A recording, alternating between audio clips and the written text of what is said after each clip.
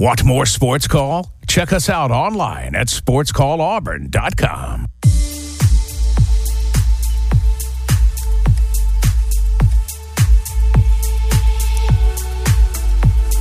Welcome back to Sports Call on a Tuesday. I'm Brooks Childress. Tom Peavy joining me this afternoon, sitting in for Ryan Lavoie, your usual show host here on Sports Call.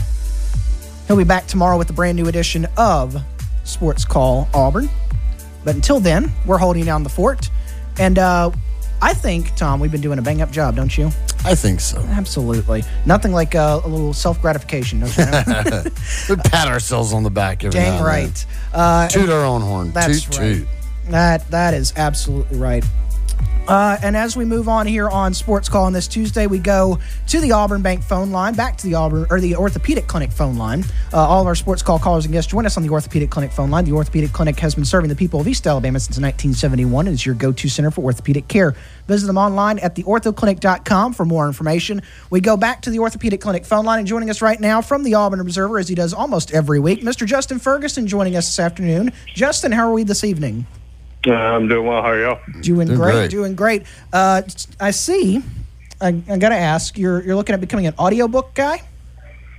Yeah. So I went to Boone obviously this weekend for a trip, and it was a good trip. It's 6 hours up, 6 hours back, and like you get to a point where you run out of podcasts and you run out of music that you want to listen to, and so I just decided, Spotify has audiobooks.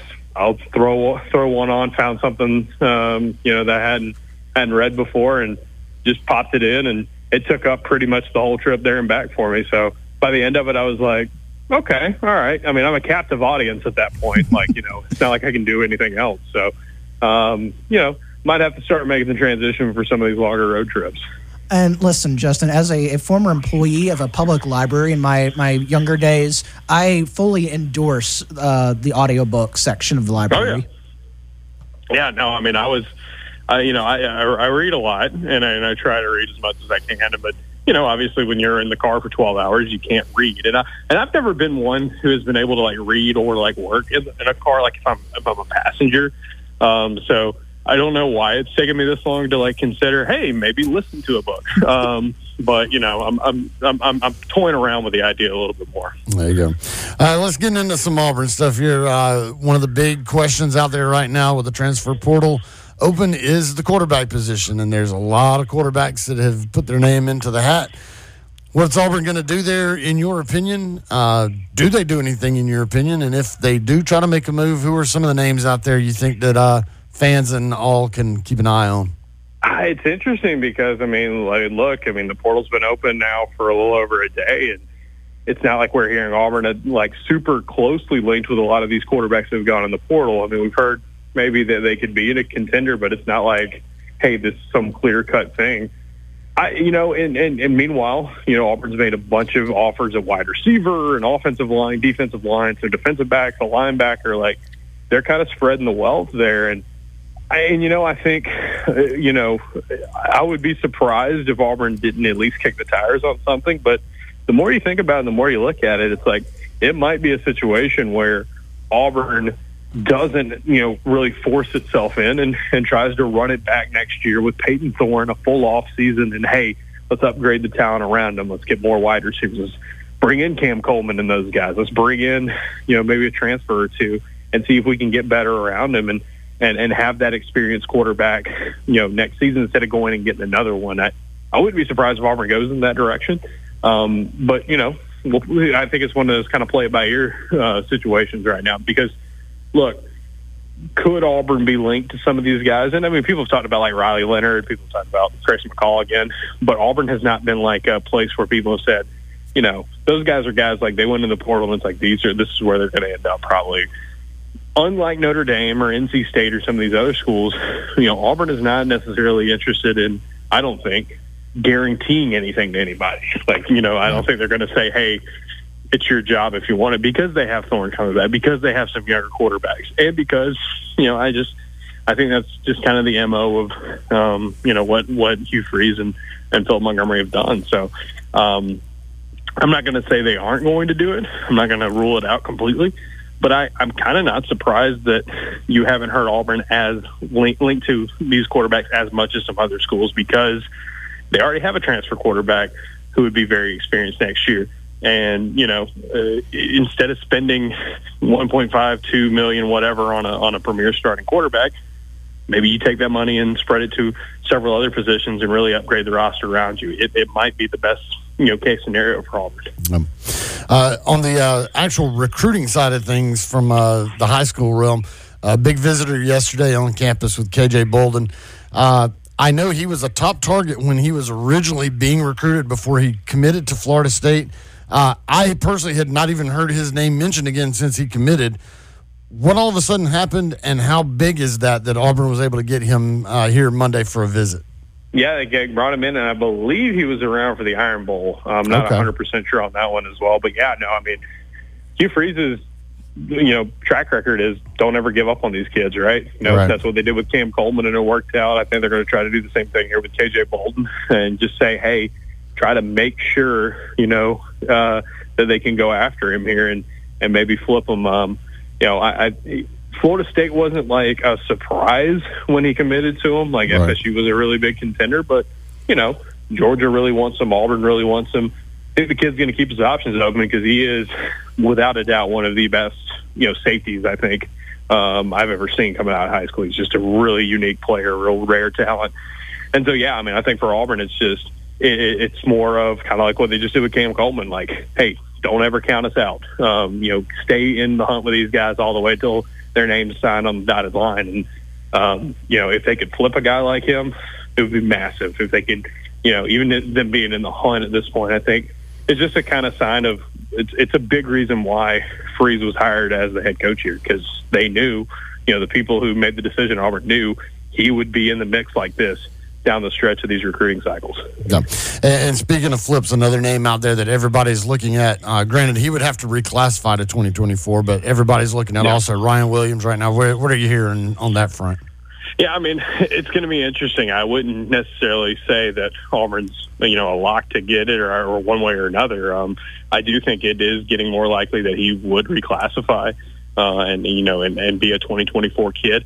I know Alabama's going to put up a real heck of a fight to keep him. And, Auburn's got, the potential of, it being a huge wide receiver class, and they can promise just immediate playing time even for a kid who's super young because he would be reclassifying. And he has an Auburn legacy. Auburn's going to put the full court press on him. And it's like, I wouldn't, I would never guarantee any kid to flip from Alabama. And I thought when they did it with Perry Thompson, I thought that was huge. They could go back to that well again. I mean, you're talking about just a phenomenal recruiting job here for Auburn. But yeah, I mean, I think they've got a shot. And in the next couple of weeks, I think, we're going to figure out, what the direction is going to be for, Ryan Williams if he reclassifies. And if he does so, it might be something that he takes all the way to February before he, signs on the dotted line. Yeah. It makes you wonder what as everybody keeps mentioning, what was the former coach doing or not doing? Yeah, I mean, it just effort and just making a concerted impact in recruiting and just like really, taking it seriously goes a long way. I think more and more people are buying in to this staff. I think more people are willing to donate to like NIL and stuff like that and raise more support. And I do think it is telling, like, look, Auburn's receivers did not have a good year on the whole, right? Some of the slot guys played pretty well at times, but you didn't get a lot out of it. And for Marcus Davis to be a young, very unproven coach at this level and not have this kind of phenomenal year one on the field, to turn around and do this with Cam Coleman, to do this with, Perry Thompson, to get this class that they've already built at wide receiver, I think says a lot. And so, yeah, I mean, Auburn should have won more games this year. They should have been better through the air, and we can all kind of see that and understand that. But the difference between, the last time they went 6-6 in the regular season and this year is that there is a real marked difference on the recruiting trail. And it's all about wins and losses, obviously, but you can at least get people to buy into it a little bit more if you just show that you can make moves on the recruiting trail. Justin, shifting over to the hardwood now for the Tigers. Went up to App State. You made the trip up to Boone, North Carolina, as you mentioned a little bit earlier. And it was not a good day for the Tigers, losing 69-64 to App State. What's going on with this Auburn team now? It's been 2 performances. I know this past midweek, Janai Broom had a great performance, a 30-point performance, but everybody else kind of seems like they've hit some sort of hole there, especially a guy like Aiden Holloway, who came out the gates firing. Yeah, no, I think teams have adjusted to Auburn. I think, somebody asked Bruce after the game on Sunday in Boone, and he was just like, hey, I think, early in the year they don't have a book on you, and now that they've got a few games under their belt, he sees that defenses are doing a good job of taking away what Auburn likes and what they've, some of their go-to actions, some of the stuff that got them a lot of offense early on, and now Auburn's got to adjust. They've got to counter. They've got to figure out a way to, kind of make that happen.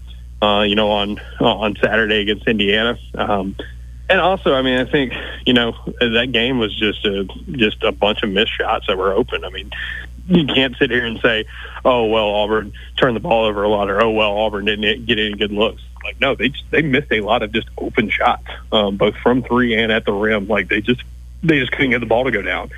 And so, you don't want to sit here and say silver linings because you wish you had won the game, but one thing I will point out is the fact that Auburn's defense kept them in the game and gave them a chance to potentially win says something about how far that defense has come. Because on a day where they shot about as poorly as you could, they still had a chance to win. And, that says something because App State's not a bad team. This is a top 100 team on KenPom. This is a team that's going to be, pretty well regarded in the net, one of the better Sun Belt teams, a top mid-major conference. I think it's not a bad loss at all. It's a missed opportunity.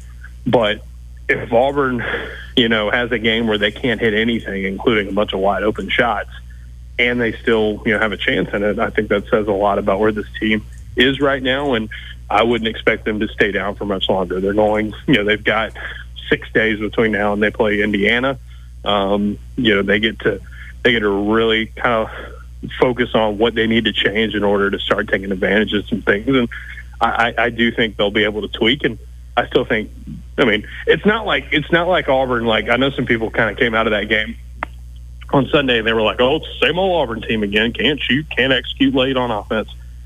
Okay, sure. Yeah, that's what the results say. But, first few games of the year, this was a red hot offense. So they've shown the capability of playing better. You just got to figure out the ways, what it's going to do to get back to that, find their counter punch, and just hit some shots.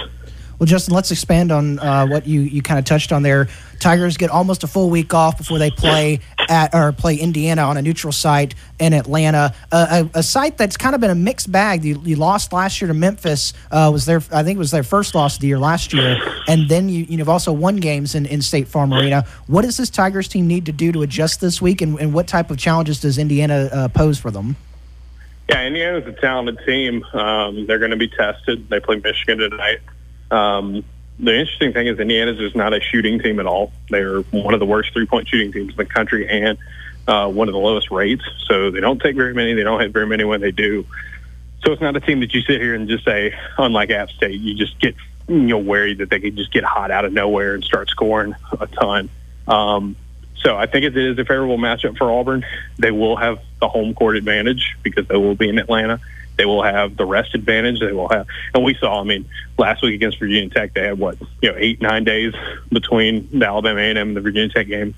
Really, really well scouted and stayed in front that whole way. They're gonna have a lot of extra rest and scout time, prep time, compared to Indiana, and I think that's going to be favorable for them. But they just gotta, Auburn's got to figure out some more stuff on offense to get their guards, some better looks, their wings kind of more involved. Janai is playing really well right now, except for at the free throw line. But, he's scoring a lot on the inside and rebounding a ton, and he's playing really, really well. But you need more than that, right? And so I think there's a lot of the game from App State. You can just sit there and say, hey, hit a few of those open jumpers and you win, and no one's worried about it.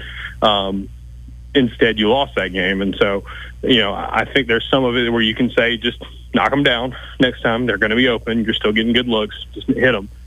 But also I do think the more and more teams see Auburn struggle with some of the things that other teams are doing on defense, the more Auburn's going to have to adjust and counter. And I think that's going to be the real challenge because Indiana's a pretty good defensive team. They're gonna try to disrupt what Auburn's good at, and so you're gonna have to see some different things, some different actions, some different calls, different sets to kind of get those guys different looks. And then, Justin, one more final football question before we get you out of here. The All-SEC selections were released today. Give us your thoughts on who was included and maybe someone who wasn't included. I mean, I thought the AP team was really good. The fact that Marcus Harris got first team, really well-deserved. Jalen Simpson, well-deserved. Obviously, Gunnar Britton and Rivaldo Fairweather both had good seasons. Those all made sense.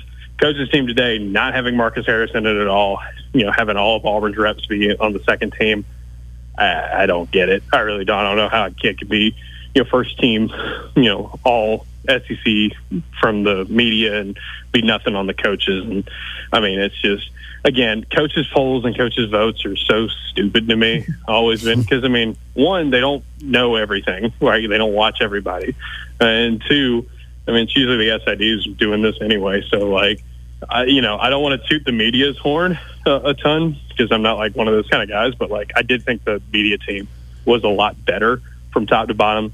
Not only with the players they picked for Auburn, but I just also thought their team just made more sense.